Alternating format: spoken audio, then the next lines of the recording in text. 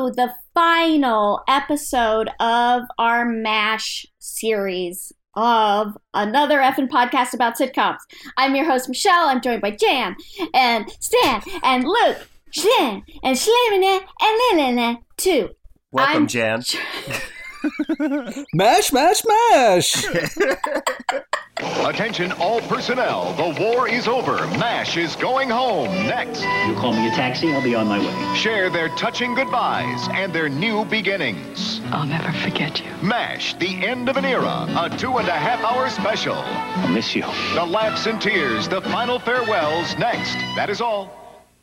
And I'm really excited to talk about this. We're going to talk about the finale of MASH, which was 2 hours of all of our lives. So get ready for a 2-hour podcast. Also, and guys, I don't want to say that we're like on the zeitgeist or pushing on the pulse of society here, but does anyone else see how fitting it is that we just watched a show about ending the war the day after Joe Biden gets elected president? Yeah. I mean, there was a lot of like, oh, it's over.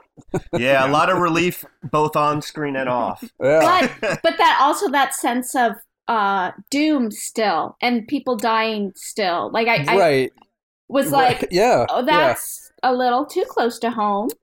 Well, and also the feeling of like, we did it, it's over, but what comes next? Because there's a lot of that too.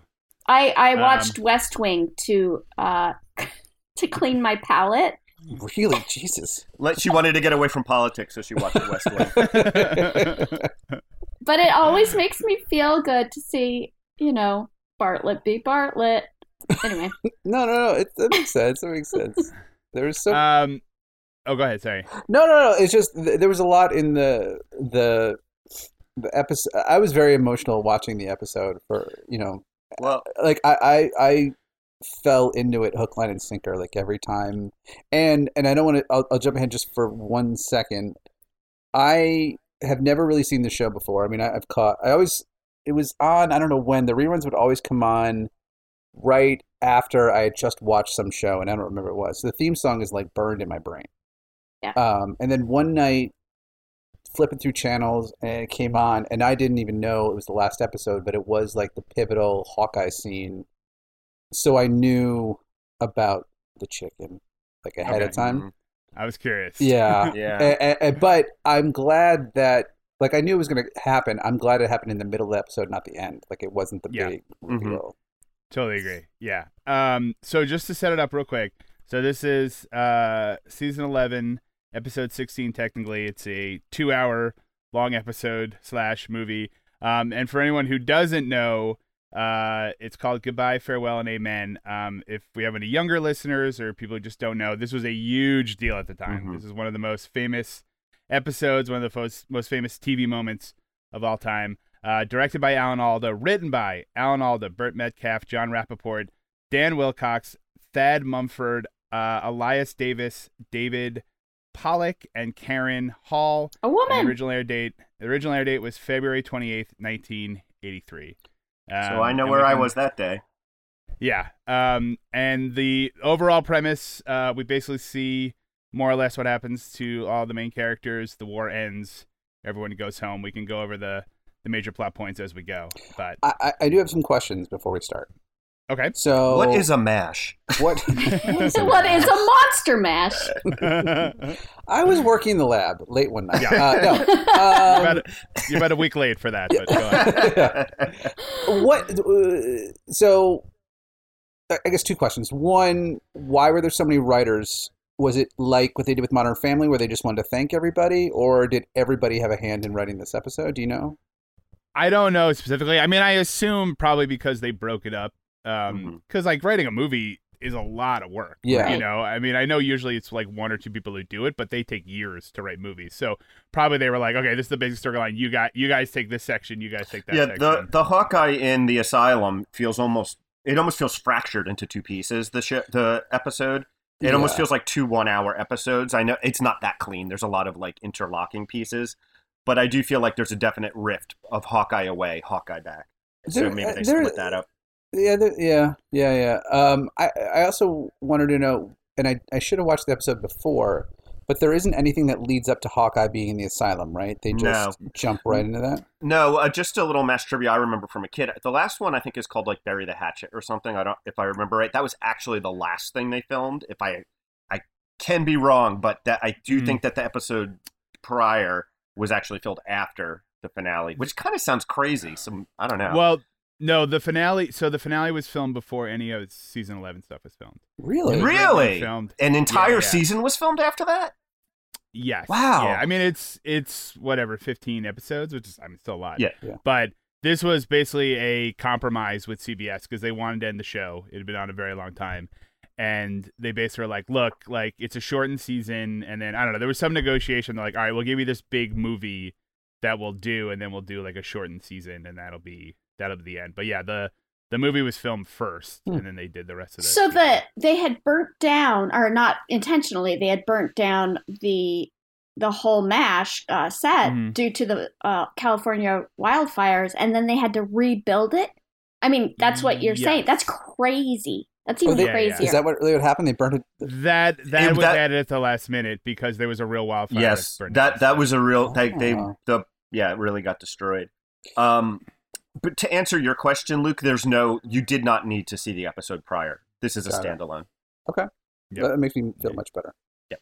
Oh, also, finally, I win. No laugh track. There is no laugh track. Yes, which is great. But I didn't know when to laugh. I know. I found myself laughing at the chicken, which felt weird. but no, I had no guardrails. I mean, it definitely makes it feel like a much somber show. I mean, this obviously is a pretty dark episode. Very call it that. Dark. But it definitely, I was like, this definitely doesn't seem like a comedy at all. It's disjointed in several ways. Like even starting with the beach party, Michelle and I were like, wait, was that real or was it because he's going? Because you never see them on a beach playing in the surf and stuff. It just felt so different. Oh, I interpreted that as his fantasy. Yeah, that they were in a beach battle because like all of the equipment that they used for sport, like that net that they used to divide the camp up or whatever to protect the camp or hide the camp, was what they used for volleyball. And then I think there was another. I had taken that as they just used what they had. Like they. I did at first too, but then when he does that, there's that segment when they're on the bus with the booze. Right. Yeah, and he's like, which I love that I love the way they overlap that because it started with like, hey, get this guy a bottle, he needs it. Yeah. And then, hey, get this guy a bottle, and it's serious. You're like, whoa, what the? We're about to see some shit. Yeah. So I mean, I think it's open to interpretation, and I don't know that either one of us is right or either one of us is wrong. I think that it was either a day off at the beach or there was a beach battle that they got stuck in. Well, one thing that makes me think it might have been a day off at the beach is even in the worst scenarios, I do believe they're all wearing like Hawaiian shirts. Like maybe something, shit got real, like you're saying, but I think it was supposed to be a fun day. They had never been taken to a place to heal people. The people always came to them. Yeah. That's true. And he did say that like on their way back via the bus, they picked up people and yeah. So all right, well then, yes, I'm wrong. Then fine. Oh my gosh, Luke, put the headset back up. No, Luke, don't shut the... Oh my gosh, she's trying to vote again. I vote dead people. He's voting for Joe Jorgensen. Name is. But Bernie's not on the ticket, Luke. Speaking of great names, I believe the psychiatrist is played by Alan Arbus. Mm-hmm. Dr. Sidney Friedman. Yeah, to have Alan Arbus interview Alan Alda was just quadruple amazing. Yeah, man. Now, has he been on an episode before? Yeah. He was I wouldn't call him a regular, but recurring is accurate. Okay, because he did say like, "Hey, I've said this to you before. I'll say it again." Yeah, no, you're. I would say probably half a dozen at least episodes, and he's a main point usually when he appears. Right. I've already said this. I know. I believe, but West Wing's use of a therapist for when Josh Lyman gets shot at, and it's so, and it's also a recurring therapist character. is so interesting to me. I know I'm obsessed with everything. No, also that therapist is played by Alan Arkin. So Arkin, Another right? double Oh, A. yeah. double A. Yeah. Yeah. Now, Michelle, yeah. how about the therapists on New Girl? So they never go to therapy, They and should. I should. think that might be an issue and a reason to come back. Amy Adams could be the therapist. on that one. That's so good, Danny. That's so good. That's a good point, though. That West Wing episode is very similar to Yes. what happens in this. Yeah. Yes. I had not occurred to me because he keeps talking about, right? Does he think like a balloon's popping or something? Yes. And they finally get him to say that It was guns. it was the guns. Yeah. Yeah. So, okay, cool. So, all right. Well, so to set it up, Hawkeye is in a mental hospital. We don't know why. At first, it turns out It's if so you guys, fucking if dark. you are listening and you don't know, the reason is because on the way back from the beach, whatever they were doing, they get trapped. There's a North Korean soldiers, whatever you call it, battalion, I guess, that's in the forest. They're trying to be quiet. There's a woman with a baby on the bus. The baby keeps crying, and then Hawkeye yells at the woman to shut that baby up, and the woman suffocates the baby. And Hawkeye loses it, and is in a mental hospital, and says that there's a chicken on the bus that's killed, and then that's obviously him trying to cope with it, and then finally admitting that it was a baby. This for me watching just for this part, I'll say watching this time was very interesting because I've only ever seen these episodes. So in syndication, this is broken up into 5 episodes. Oh wow! I've only ever seen these in random episode, so I've never watched it front to So, back. did you think that a baby turned out to be a chicken? No, but I always thought that happened at the end. It You know does what I seem mean? like I such a was- major reveal that it coming Right. in the first third. It's a bit odd. Yeah, I always assumed this must be the end of this whole bit, Yeah. but it's not. It comes close to the middle. Yeah, I think when I Um, saw it, it was one of those things that I watched it one night. My mom was putting my brother and sister to bed. It came on, and I was like, "What the fuck?" And then it ended, and I was just like, "Oh, well, I guess I'll go to bed now." Yeah. A woman killed her baby. Yeah, I mean, it's funny too, watching Hawkeye's antics as someone who's mentally ill versus So a so TV annoying. character. Mhm. Yeah, mental illness is so irritating, you guys. Yeah. It's so annoying. irritating. As one who has one. There is Alan Alda. I'm assuming he won awards for that episode. He's won 6 Emmys for this show. Michelle looked that up. So Okay. I don't know if one is specific to this, but 6 Emmys on 11 seasons is amazing. They did it right. They did a really nice job. I mean, they made him manic in a way that feels real. He So wasn't, real. loony, Yeah. but he was like BJ at one point says he won't stop talking. He's firing off, and you see him ranting, which is a sign of mania. Right. And then the mixing up reality with delusions, and then when he's finally released, which and then they get attacked, and he loses it and goes and gets the tank. Mhm. He does. I mean, he's having a panic attack that manifests itself in sarcasm, but also anger, which was such a fascinating thing to watch because, it's almost like when Jim Carrey played the Riddler in Batman. It was a little extra creepy because up until that point, Jim Carrey had always used that power for good. And so when it's used for evil or used for something negative, it's not hard to watch, but it's extra disconcerting. Right. So to hear Hawkeye, to use Groucho Marx kind of style, as you said, Stan, which is true, to have him that be because he's suffering from depression and anxiety and PTSD just makes it so much more Awful. Yeah, awful. it's a great Yeah. it's a great nuance because there's a desperateness to him that you don't usually see. He's almost trying to keep his head above water. And the way he snaps into anger and back, I mean, Alan Alda did a fantastic job. Yeah. One thing I will say too is they do go back to the well a little bit because there is an episode where Hawkeye starts sleepwalking, and it turns out he had a childhood trauma that had to be unlocked. this is a much darker thing. Well, actually, I mean, if you want to. So basically, what happens is he starts not being able to sleep and like starts getting weirder and weirder. And I do think they call in Sydney. And what ultimately is uncovered is that he was on a boat with a friend when he was a kid, and Hawkeye fell in the water and like almost drowned, and he learns that the friend pushed him as a joke. Oh shit. So like the smell of somebody's wet clothes is what triggered that memory. But I'm just saying both episodes are great, but it's a bit of a surprise that they did it twice.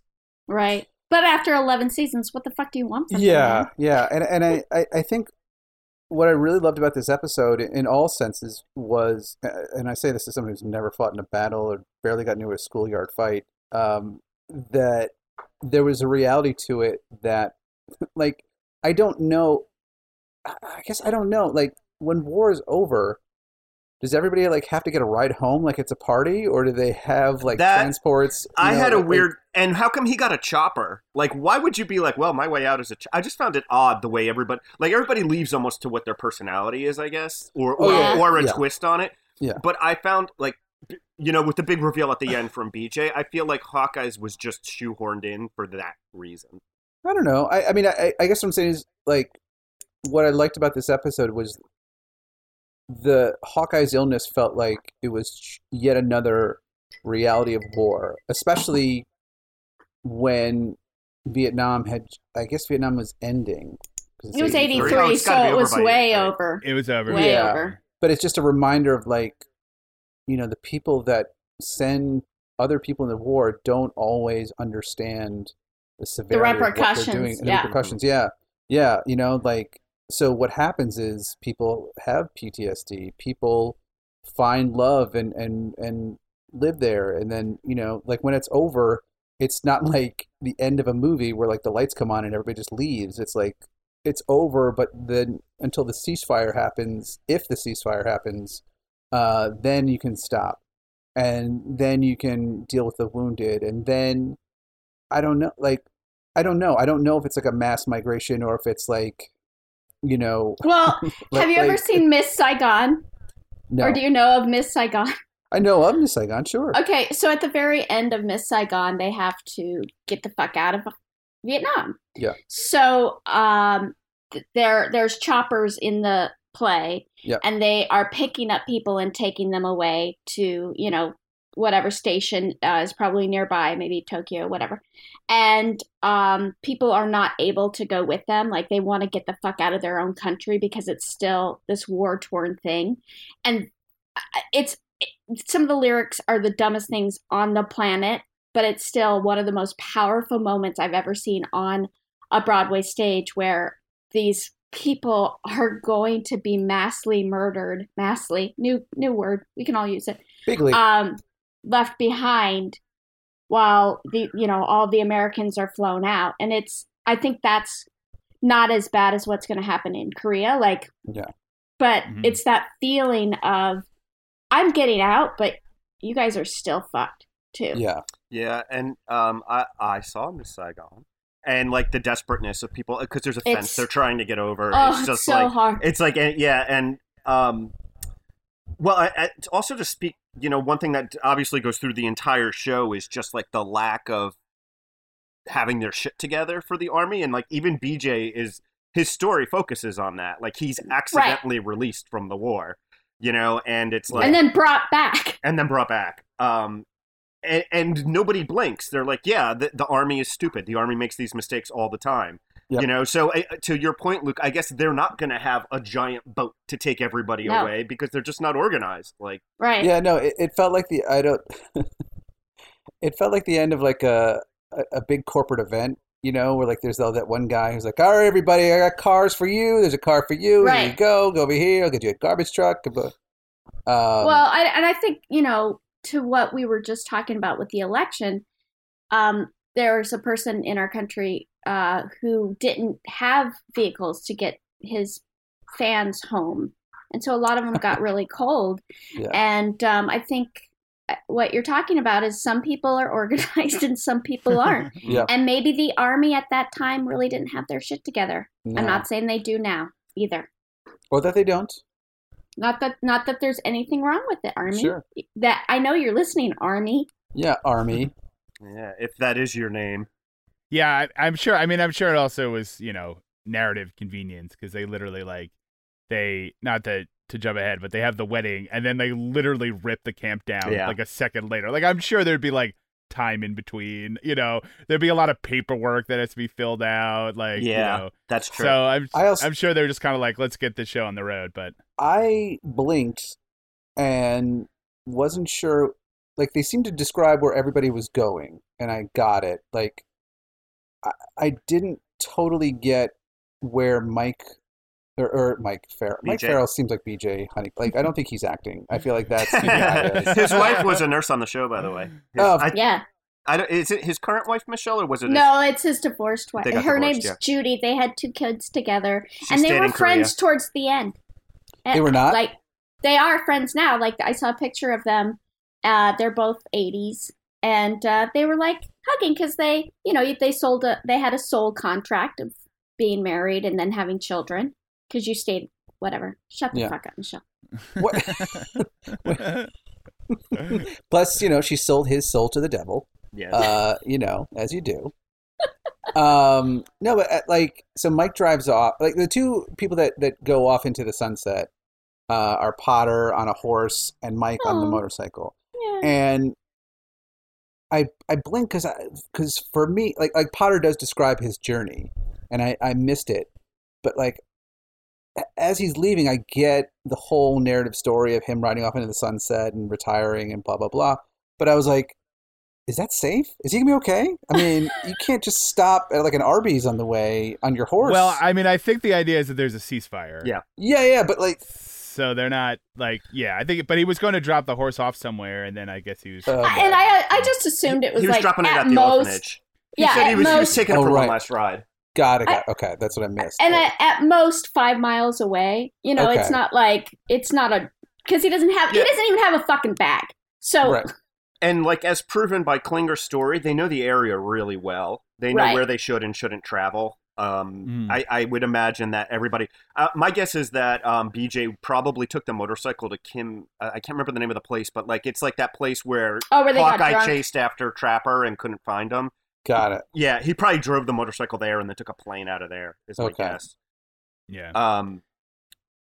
So the one thing I think we definitely need to talk about is how not deaf Father Mulcahy is or isn't. Thank you. Boy, his deafness is convenient. Like, sometimes he hears things He can that are only like, hear what? BJ. And like, that's so. And the funny thing is, like, okay, he has a problem hearing. He's not reading BJ's lips, like, at any point. Like, right? Does BJ just have the correct tone in his voice for Father Mulcahy to hear it? That is the only plot point that felt contrived to me. Yeah. Yes. Everything else felt so believable, and each actor felt like in such a way that it was a nice send off for everyone. That the father, Mulcahy, like, when it just felt like he's got like sincere father down. Got that, whatever. Like, I could confess to that guy. I get it. Yeah. But then they were like, hey, can you be, tormented and deaf? He's like, yep. Oh, I mean, the whole time? Oh, boy, I don't know. That's not really my... It's like that ER episode when they went live and Laura Innes she has a ruined leg. I don't know what her leg problem is. Yeah. But during the live episode, she kept switching legs. Oh, really? Really? She had already done years as that. Years character. of it. And she was switching legs, and it made me so unbelievably angry. Maybe they filmed out of sequence and decided to make him deaf in retrospect. Yeah. Maybe they filmed that ER through a mirror a couple times. It's possible. Yeah. Ari. Anything's possible. Ari. Well, again, I I remember that scene with him praying, being like, God, I don't know what you want from me. Like, why have you done this to me? Yeah. And then, like, but I guess I didn't see it or I, saw it years later or whatever, the second half of that. So I always assumed this was some, like, deep, like, midnight of the soul. Like, how am I going to do this? The next day, he seems fine. Yep. I mean, Totally fine. Yep. he's like it's annoying that he can't hear, Yeah. but otherwise he's just sort of like, yeah, okay, like Do they whatever. not have hearing aids in the 50s? I also They did, well, I mean, but maybe not in Korea. I mean, it seemed to me the idea is they basically has like tinnitus. Like it's not that he can't Yeah. hear; it's just that like Yeah. there's a loud ringing that's like blocking everything else out. But I always thought like, well, if he's gonna go work in the orphanage, which obviously is very nice, but I was like, he doesn't seem like he speaks Korean. They don't speak English. So Right. he's probably Right. fine anyway. Yeah, right. Like they're gonna have to communicate. This is through probably the other best means thing that ever anyway. happened to him. Yeah. So Yes, exactly. There's a weird minor point, and maybe I misunderstood. BJ checks his hearing by holding a watch to his ears. Right. And Father Mulcahy's like, yeah, I totally hear the beats. And BJ says the watch was in my pocket, but it wasn't. It was in his hand. I didn't. No, he said the watch is broken. Oh, he said broken. That makes so much more sense. I thought he said watches in my pocket too, and I was like, Why did he have a broken watch on his wrist? Who doesn't? Me. It's right twice a day. yeah, man. That is true. you get that in a medical school. You go, here's a broken watch in case someone's faking. Right. That's true. That is true. Oh man, remember that ER where they just kept breaking watches, Remember Laura Innes? She kept checking the breaking. time. Yeah, I know. I petered out. So did she. Fuck you, Laura Innes. Yeah.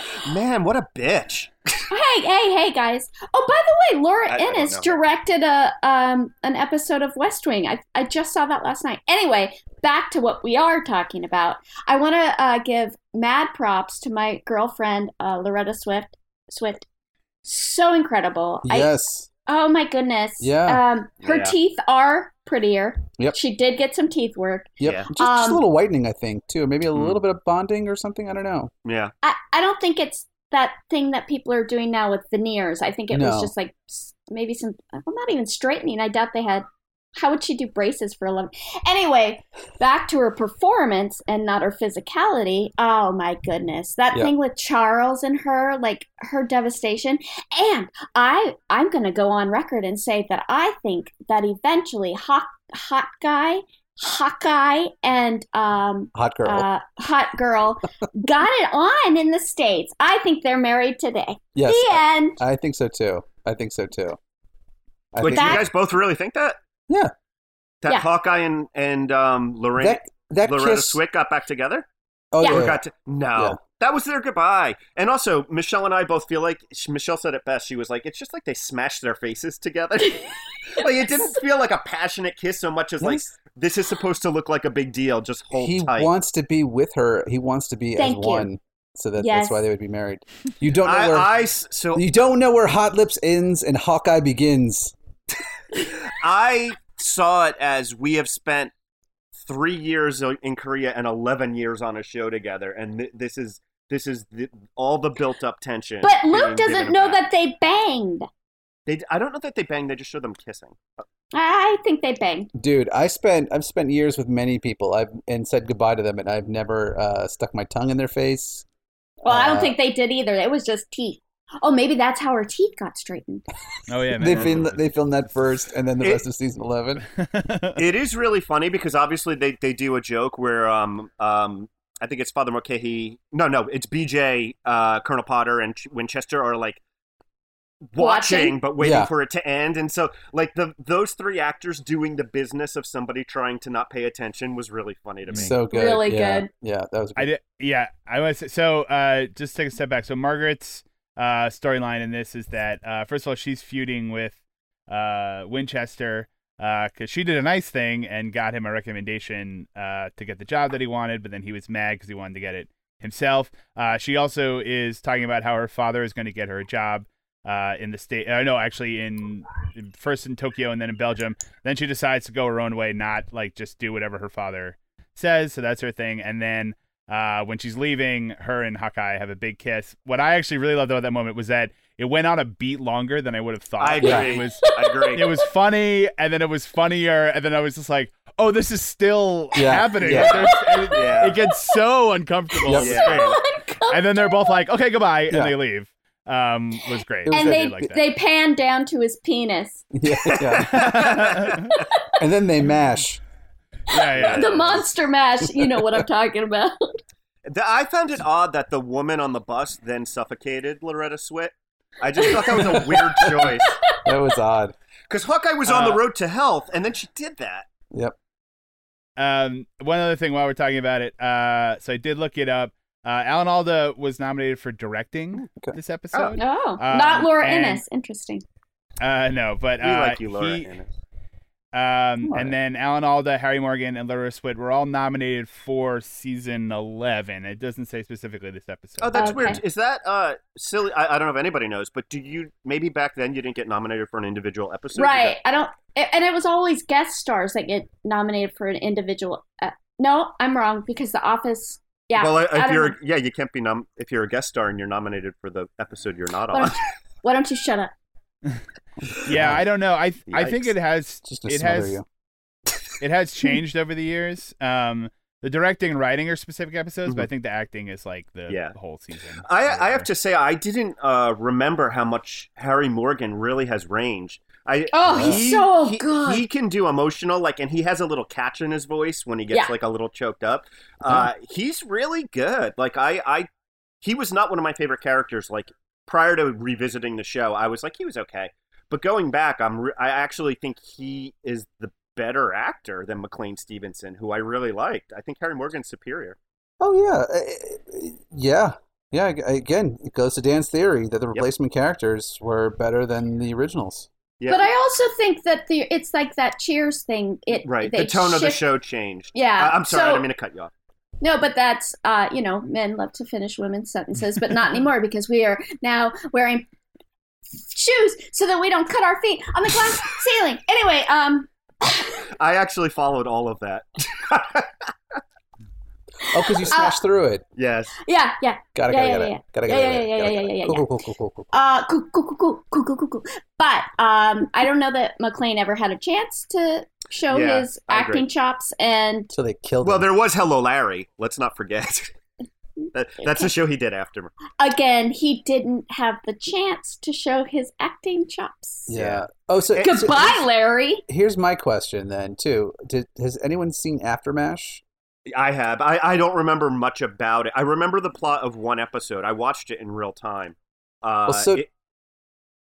Does Father Mulcahy magically have hearing again? That's a good question. I'm pretty I don't sure know. and again, this is me going back 30 years in memory. He might have a hearing aid in Aftermash. I think that the deafness is addressed, but that if I remember right, he hears. So I think he might have had a hearing aid. I have never seen it, but I would be curious as how because he's staying in Korea.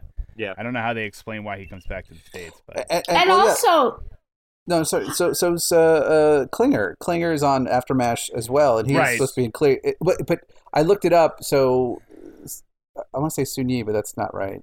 No, it is Sun Yi. Soon Lee. Soon Lee. Sun yes. Lee. Yeah. Yeah.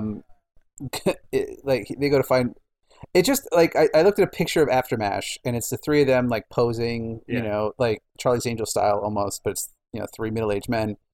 And it just had that air of we know we left them on this note of real heaviness, but they fixed it. We're good. Get back to Aftermash. We're good. We're gonna deal with things at a veterans hospital. Whoa! Yeah. Everybody just got quiet. That was pretty much the reaction Sorry. Aftermash got. By the way. I was trying to make sure I was right. The woman who plays Sun Lee, Rosalind Chow, is also in the Joy Luck Club, and she was so good in that. She's really good. Yeah, Star Trek, Deep Space Nine, The OC. two notes OC. about Sun Lee. Michelle and I keep because we sat and talked throughout the episode, so we had the same opinions a lot. But she was way out of Klinger's league. I don't know how he got So her. far out. She was very, very pretty, and he is not. I'm kidding. But it's like he's all personality, and she's very pretty. That's I guess. Oh, I mean, yeah, but he's a GI. Korean War 10. I mean, he's well, got a Jeep and the other thing that I actually loved that he gave her his old wedding dress, which I do believe he wears earlier in the series. That's amazing. I'm pretty sure I've seen him in a wedding dress. But what was really funny to me was he proposes to her and she accepts, and the next line is, "That's great." Yeah. Literally, he says that's somebody just agreed to marry you, and he went in typical Klinger enthusiasm. He goes, "That's great." Well, that was clearly Alan Alda's writing.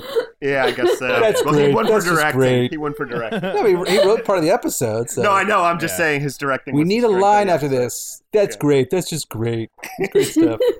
Yeah, and by the way, you made a good point, Luke. I was trying to quickly read the Wikipedia article for After MASH, was why I did not respond to you. But was just a- yeah, so Soon-Lee is a character who has come in the later seasons. She is around. It is pretty amazing when you realize that like Klinger was a very minor one joke character, and the fact that he is like such a major character by the end, and he gets like probably the second most important storyline, I would argue, in the finale after Hawkeye. Yeah. But yeah, so he ends up marrying Soon-Lee. They're gonna stay in Korea. I always really appreciated the joke of the one guy who was trying to get out the whole time ends up staying in Korea is genuinely Oh funny. yeah, I didn't even think of that. That's so funny. Yeah. So yeah, and then they go off to find her family. Presumably they found her quickly, and then they went back to the States. But that's the and thing too. joined Yeah, After MASH. they're just like, well, we left these open-ended sort of things. Yeah, fuck it.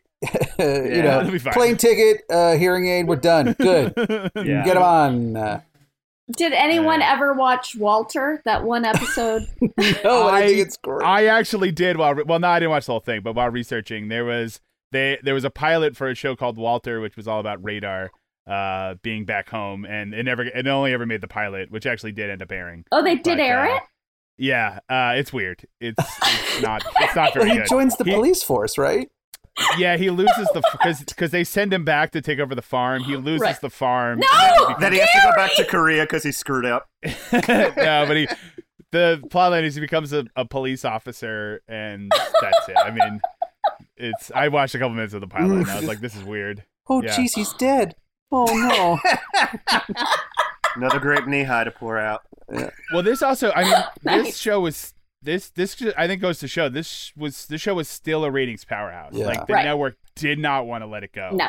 And that's why they did After MASH, because they were like, and then, so I'll give you guys some stats at this moment. So this episode had 121.6 million viewers. Jeepers. It would have won the election. Yeah. It is still the single most watched episode of television of all That's time. amazing. Seriously? 30 years For a- on. Wow. Well, for a long time, it was the most watched 37. thing ever on TV. It was surpassed in 2010 by Super Bowl 44 for whatever reason. But it is still the most I think single watched Gary episode. Burghoff was in that Super Bowl. Yeah, he was. Yeah, he was the ball. He's- Oh, jeez. Yeah, Touchdown! maybe a fella doesn't want to get kicked all the time.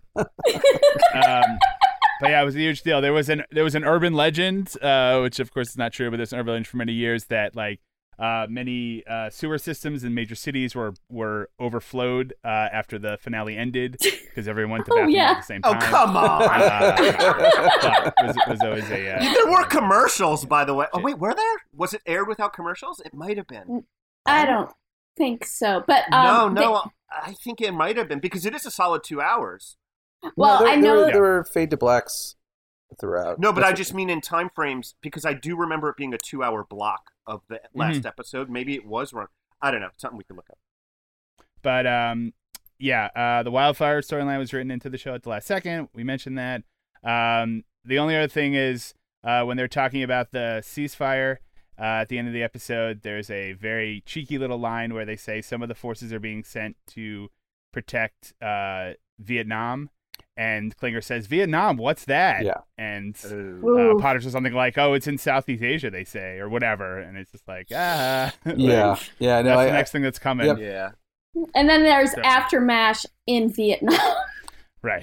Well, here's the thing too, which was frustrating to me watching this because I really, really, really enjoyed this last episode, and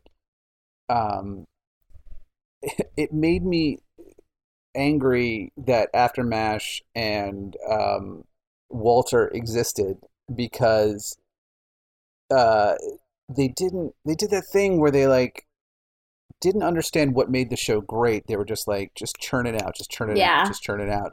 And I what would have been amazing is if you had more quality television.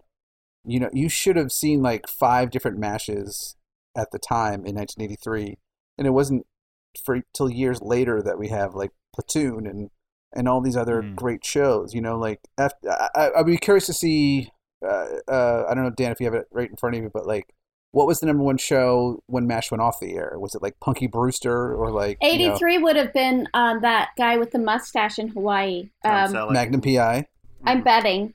Let's see if I'm right. Although that's a drama if we're trying to look at the comedies. Well, but I either don't way, know. I It's mean, pretty either funny. way, you know, like the nuance, you know, there's so I always think of this when when March of the Penguins came out, it was a huge success.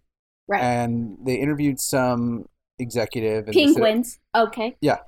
It was about penguins. And they said, the executive, you know, what do you think about March of the Penguins? And he said, I really hope that this will lead the way for more public enjoyment of documentaries. But what's probably going to happen is you're going to see a lot more penguin movies.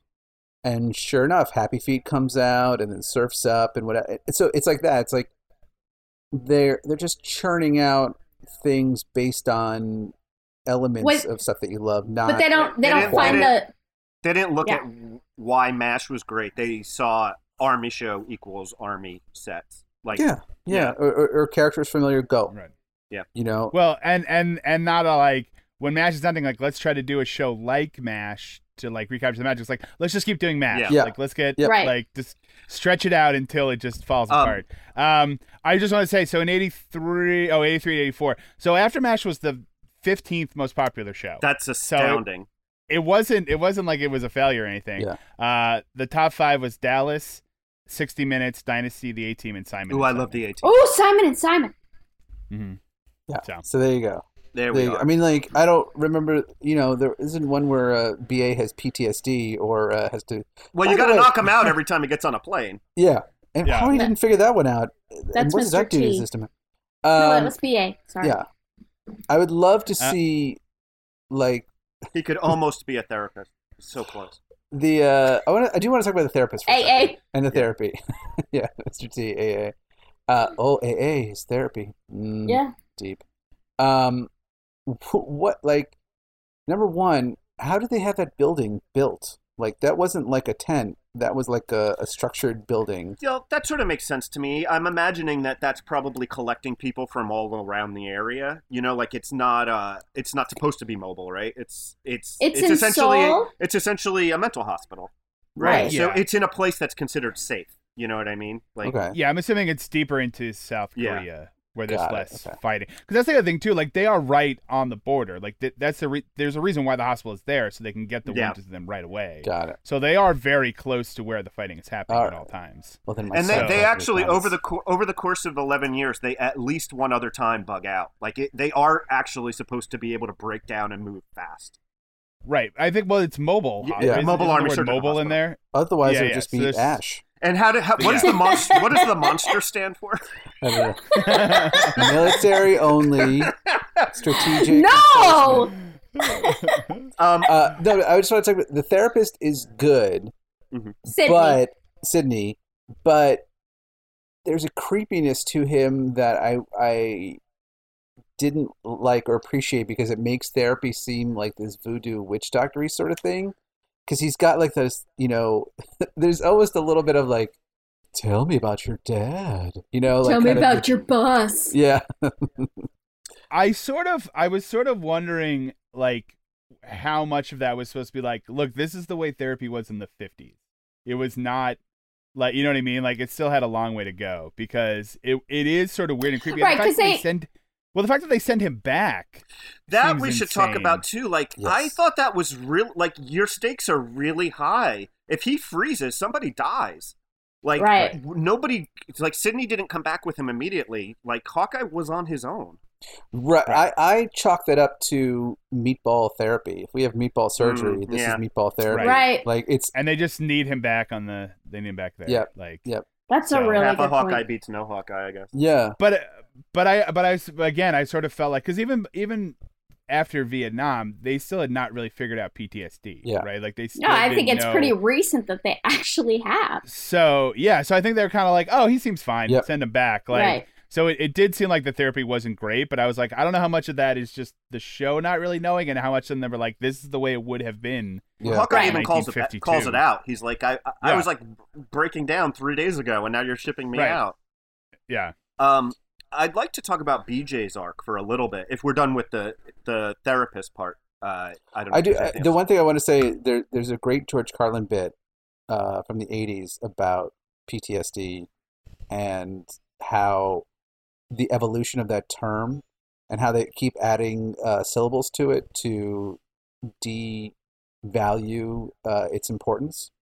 When it first started, I'm not going to do justice to George Carlin's bit, but originally it was called shell shock. You go to World War II, it's called shell shock. 2 syllables, sounds scary, and then I forget what the term is after this. But by the time you Battle fatigue. battle fatigue, yes. Now we're into 4 syllables, and now they're upset, and it sounds a little bit like you just need a nap. You'll be okay. Now we have post-traumatic stress disorder. Sounds fixable. Sounds easy. Take a pill. It's not a big problem anymore. And then he's like, but if you still called it shell shock, you would probably treat veterans with a lot more respect than you would. There's a little bit of that in this too. Yeah, I agree with that. That's all. That was my little tirade, my little flower power hippie tirade. Let's just love each other. All right, let's talk BJ's. I mean, That's our other podcast.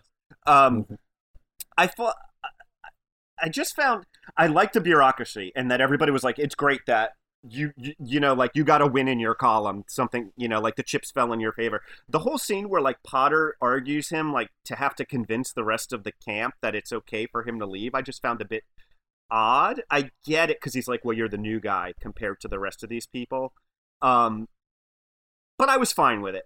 The thing I think that was the weirdest to me was he's almost home, he has to come back, he's mad for like a second, and then he's like, okay, like he thought he was going home, like this is a big deal, and then he just comes back and he's okay with it. I just found that a little like not realistic. I think that probably when he was flying back, he was probably livid and pissed, and he was probably spent by the time he got home. He got a third of the way there, and it's halfway across the world, so that's probably 8 hours.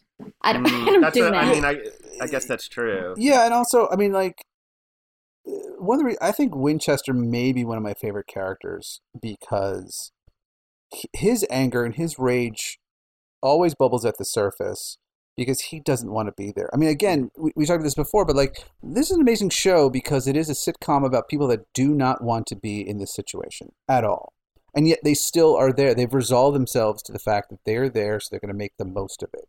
And so I think that there's there's a sense like when you belong to the army, you belong to the army, and that's it. And you can't fight City Hall to it. That's the vibe I got from Mike, where Mike was just like, he looks at them like they got me. I almost got away, but they got me. Well, That's the vibe I got from him. You know what? Actually, as we're discussing it too, like he knew it was a mistake. It's not like he wasn't rightfully released and then pulled back. He didn't know. Terry knew. Right. No, but they knew. They talked about it as a group that this was a bureaucratic screw up before BJ left. I think they say it must be a mistake. Right. Yeah. Because then he says the first mistake they made was drafting me, and this is their second mistake. Yeah. But they don't know for sure. It's only later when he's leaving on the helicopter, and Potter's like, "Oh, put that on my desk. I'll check it later." Yeah.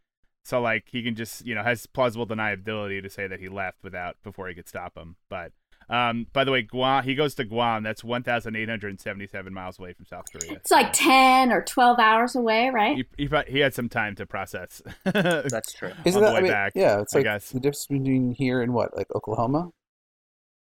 I don't know. A third of the way across the country, wherever the 1/3 point is. Kentucky?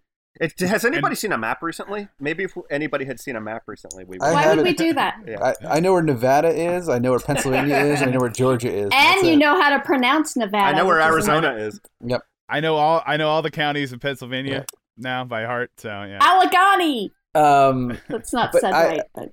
I do. I want to talk about that for a second. But so they do the thing on the show where they say, hey, the surgeon's coming. We don't know what he looks like. We don't know who he is. They just say he's on his way. That it was too fast. And then, he does the turnaround to reveal that it's BJ after he's left. Luke, had you already guessed that it was going to be him coming back? Yeah, it wasn't. It wasn't that masked, very. No, but it wasn't mashed. Yeah, but I still was like, well, I think partly because I was like, you can't introduce a new character with 20 minutes left to go in the finale. I mean, that's just not going to happen. Yeah.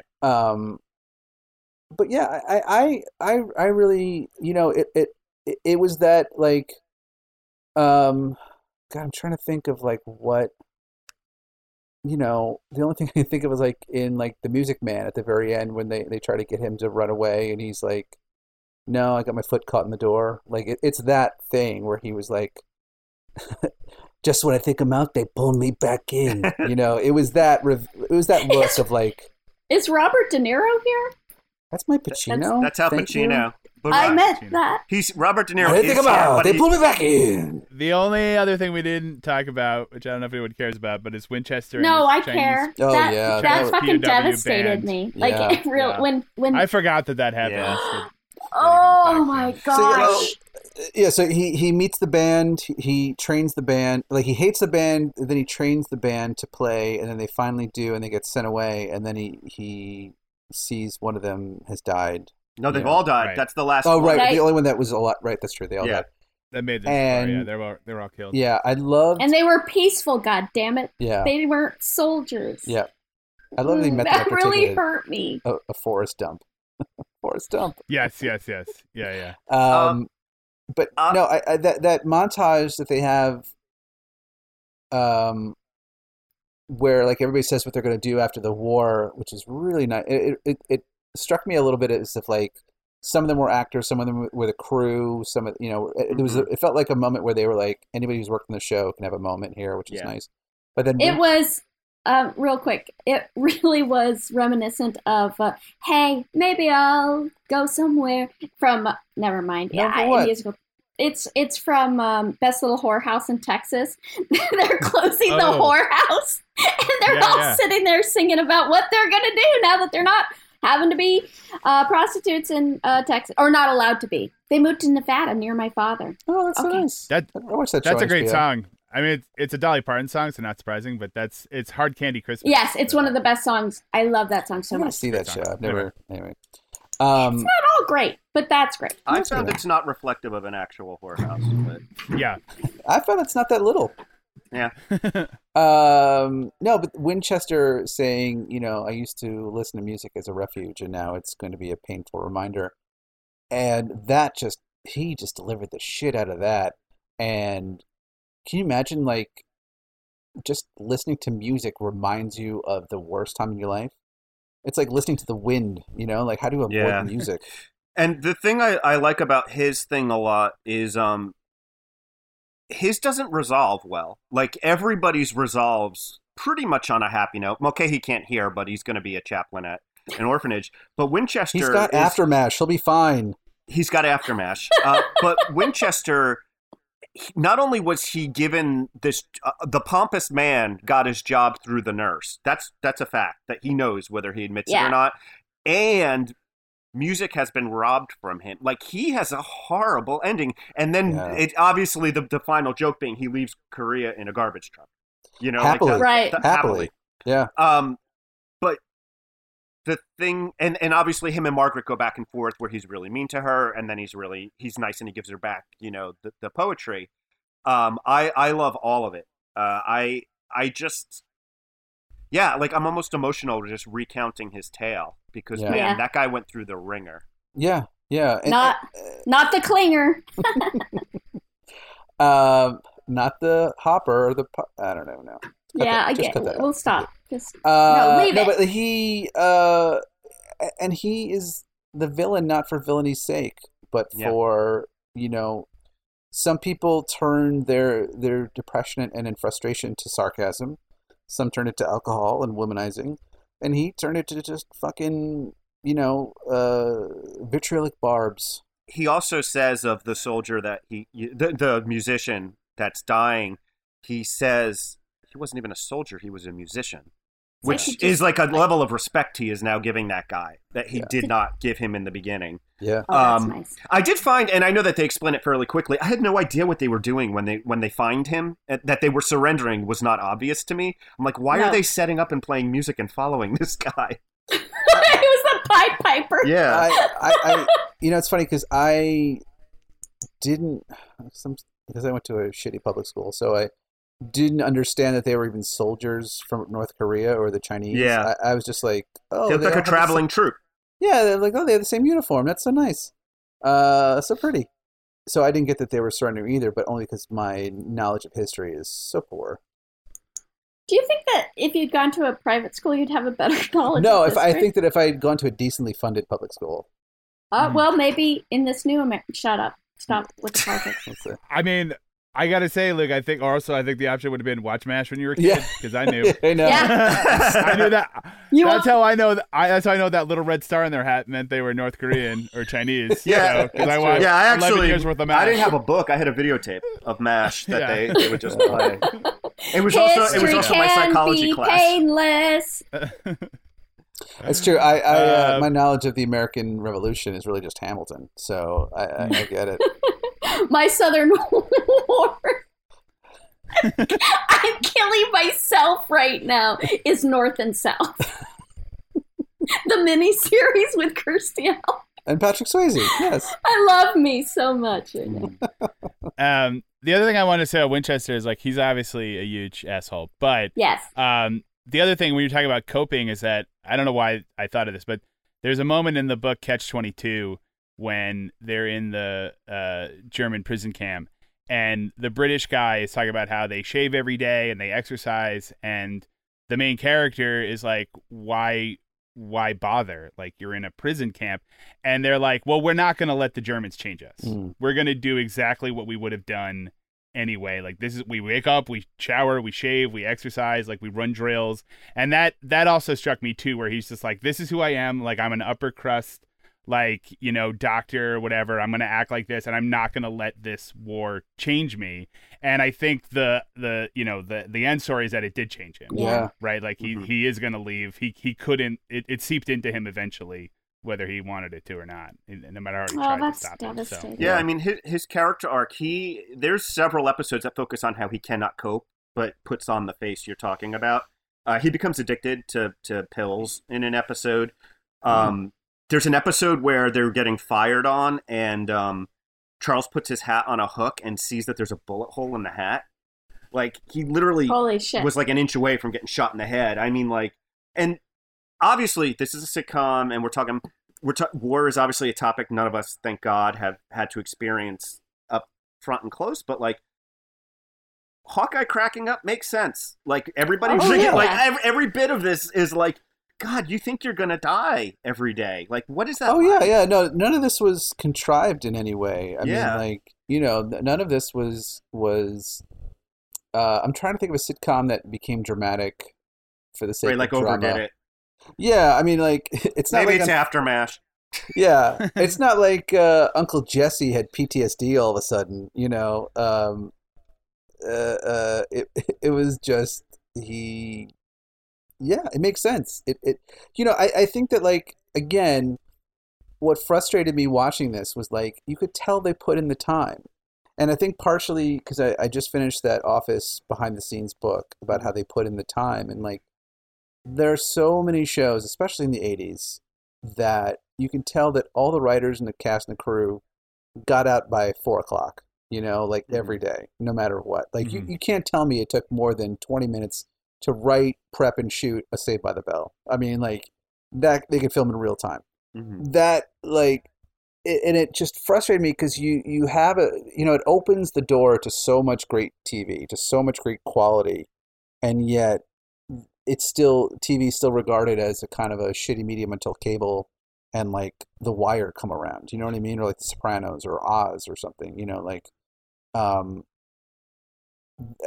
It was frustrating to me to see such good TV so long ago, and then having shows like, again, it's the Modern Family argument that we talked about before, where it's like you have the keys to the castle, you have the ability to do amazing, groundbreaking stuff, and yet you left by 3, you took a free trip to Australia, you Yeah. just, like, God damn you, Yeah, and this show did it for 11 years, so you can't even argue fatigue. No, Um, no. An interesting thing, just in the wormholes that we get in while we research shows. Apparently, Loretta Swit was up for possibly playing the role of Cagney in Cagney and Lacey, but they wouldn't let her out of her MASH contract to take the show on. Mm, How rude. really? But she would have been a great Cagney. Like, she's got the right She would've. gruffness for that role. Which one's Cagney? She the gruffer blonde. one, the blonde, Got it. Not Tyne Daly is the right. Untyne Lacey. Daly, Yeah. the Antine Daly. Not Sharon Glass. Got it. Okay. Yep. I was a very young child when that show was on, and I thought Cagney and Lacey and Kate and Allie were the same show, and I got very confused why sometimes why they it were was funny mothers and why other times- and then someone got murdered. yeah. Why is the It lighting was so like, nice in this one? Be solving crimes. That's amazing. It's so amazing. I don't know. I mean, those two actors, or the 4 actors, look nothing alike. Why I was confused, I don't know. But there's I get light it. and I was- They're both on darker, but CBS one's and- redhead. yeah, I don't know. Oh, I was wow. also- CBS, yeah. I went to public school. I was very Yeah. No, I get it. I get it. Am I the Do only we- one who went to private school?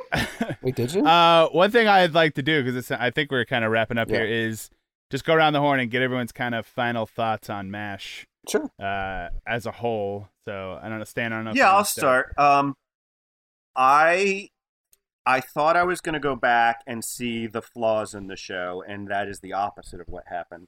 I think for 11 years they delivered a well-written, well-performed, deeply funny and emotional show pretty much every time.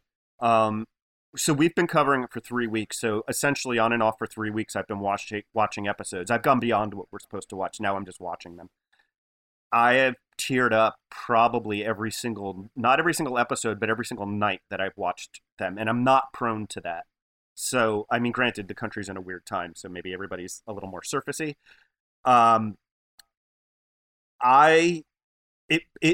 So we have a very good friend who literally cannot stand the show. Betsy? Betsy. Are you listening? But Wait, who is it? honestly, No, I was kidding. Sorry.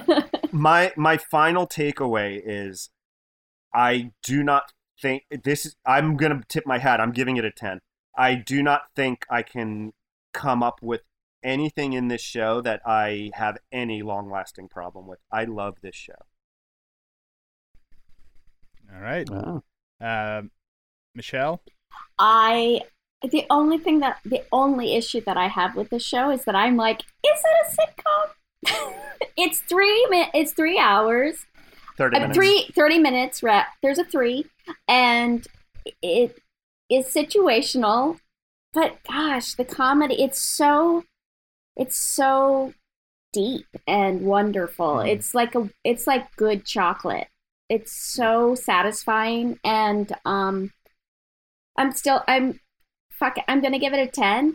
I think it's one of the first show, to get a little liberal, but it had all colors actors. Like, it wasn't like just this white show, and I know that the people that were stars were, but it was just ahead of its time in so many ways. The women were treated poorly in the beginning, I felt, and then you can see the shift to where they were respected more in a weird way. And I think it was also indicative of what may have been going on in the world or in America, because, feminism was really starting. Shut up, Michelle. Anyway, so I gave it a 10. I stand by it. Stand by my husband, Stan. USA all the way. All right. Luke? I gotta say, this was a journey for me, man. This was a ride, because I see why it got the accolades it got. I see why, because I fell for it hook, line, and sinker. The quality is just so good. It really is a really good show. It was very difficult because these past 3 weeks have been the deciding, not just the future of our country, but I feel like they've been a real turning point in a lot of ways of, I think, the next 50 years, honestly. I mean, I think that we're at a very low point that may be turning a corner, or we may be at the beginning of of a civil war. I don't know. So to watch a show about war, about conflict, about people just trying to be human when there's so much negativity surrounding them was hard to watch at times. I had to deal with it, do this in spurts. I think that if I feel like I'm in a better place, I would love to go back and watch all these, but right now it's a little triggering. It's a little hard to watch. But what do I rank it? I mean, yeah, I would either go 9.5 or 10. I mean, can I go 9.75? Would you guys hate if I? No, I wouldn't. One thing I kind of wanted to. I don't mean to caveat it, but basically, I know the only other show that had straight 10s was Fleabag. Yeah. So, this is my personal view. I do think Fleabag is a better show than MASH, but the reason I gave MASH a 10 was because I'm like, at some point you're a 10. Like, you know what I mean? Like Fleabag is an 11, but we don't go to 11. So, you know what I mean? I don't know if this is helping you make a decision, Luke. Like, I almost didn't give it a 10 because I'm like, yeah, but if I do that, that's like saying it's an equal to Fleabag. But then part of me is like, no, maybe it's a final threshold. You pass it or you don't. I think I see what you're saying. It's like, is there a class of 10s, or are we ranking these entirely? Right. I don't know. Like, it's hard, right? Because I don't think you could have a Fleabag without MASH in a lot of ways. Because you can't have a show that deals with such heavy issues, meshed with comedy, without having MASH have done that already. But to answer what you asked, Luke, there's nothing wrong with a 9.75. You give whatever you want. I know. Yeah. I know. Well, I would also say, like, you know, I mean, we don't have to like torture ourselves with the rankings, only because, like, I mean, like, yes, we do. MASH and Fleabag. That's what the whole point of this is. Obviously, MASH and Fleabag represent two very different eras of television, right? I mean, Fleabag is 12 episodes. This is 256. Yeah. Like, first of all, and then, like you said, I mean, you know, I was thinking if MASH were made today, it would almost certainly be an hour-long drama, right? Yes. And it would probably be 12 episodes per season or whatever, you know, and it would be a very different type of show. Like, but at the time, it was like, well, you're either an hour-long drama or you're a half-hour sitcom. Like, pick one or the other. There is this space now where you can be in the middle, which just didn't exist back then. So they were doing something that was kind of brand new. So even I think the show has minor flaws, but I think all of them would just goes like, well, they had never done it before. Right. So they were kind of learning. And the fact that it's so good as they're learning, you know, to do something that's pretty new is pretty spectacular. So, the other thing on my part, which I just simply don't have the ability to separate, is how much of this is nostalgia and like that warm feeling I had as a kid. Like, I honestly can't say because I don't know. But I gotta say, it's like sipping because it's like sipping warm bath water. It's like slipping into a warm bath. Like, I am just like so absolutely comfortable watching this show, and I might be elevating it for that reason. Really interesting to me too that it's the Korean War, because the Korean War, you've got World War I, World War II, the Korean War, and then Vietnam, and then Persian Gulf.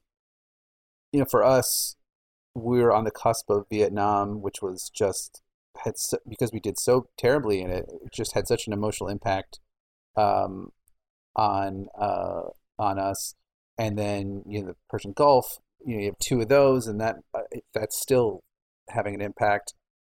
So the Korean War always felt to me like war light, and I don't mean to devalue it in any way, you know, but it's a bit like Grenada, you know, to me, you know, it's that thing of like, it was an excursion or whatever, but it was a war and it was a thing, and they deal with that very, you know, and I guess because they don't have the foresight to know the difference between like Korea and like the Persian Gulf and blah, blah, blah. But as a daughter of a veteran, and happy Veterans Day, this will come out right before it, or actually the second one will, but it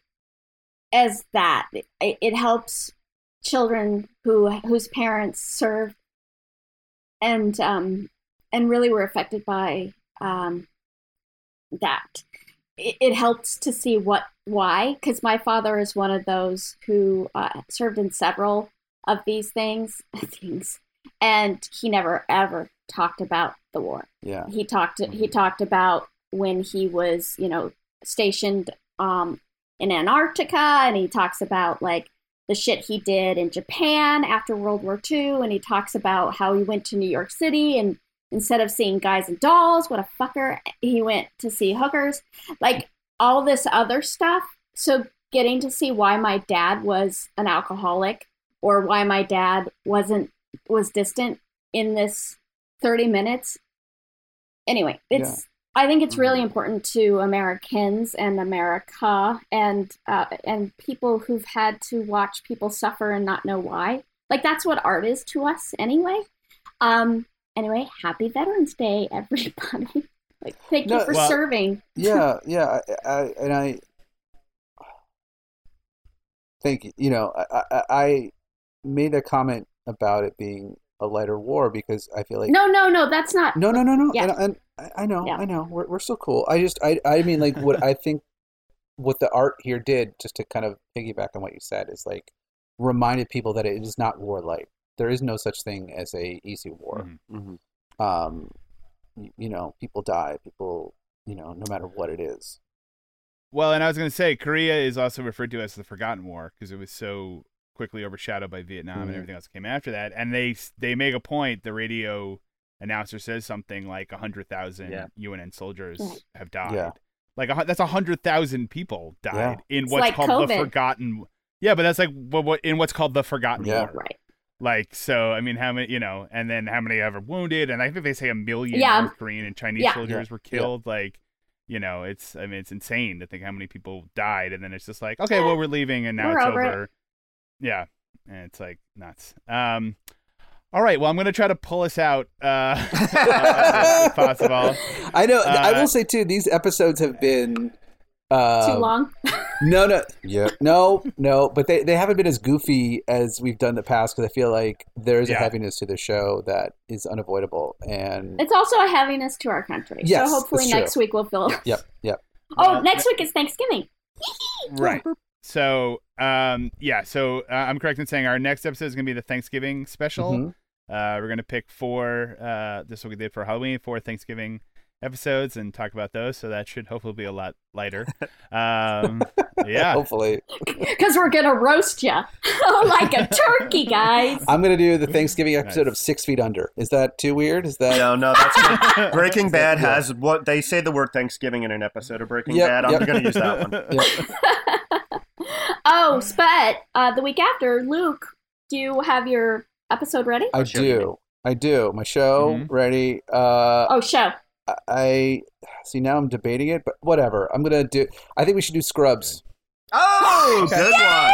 I think we should, I think it's medical. It's so MASH. Yeah. That's so MASH. Yeah. I think we should do Scrubs. What does Scrubs stand for? Surgical. Screw you. Continuity. Crummy. Urban. Ubbers. Butters.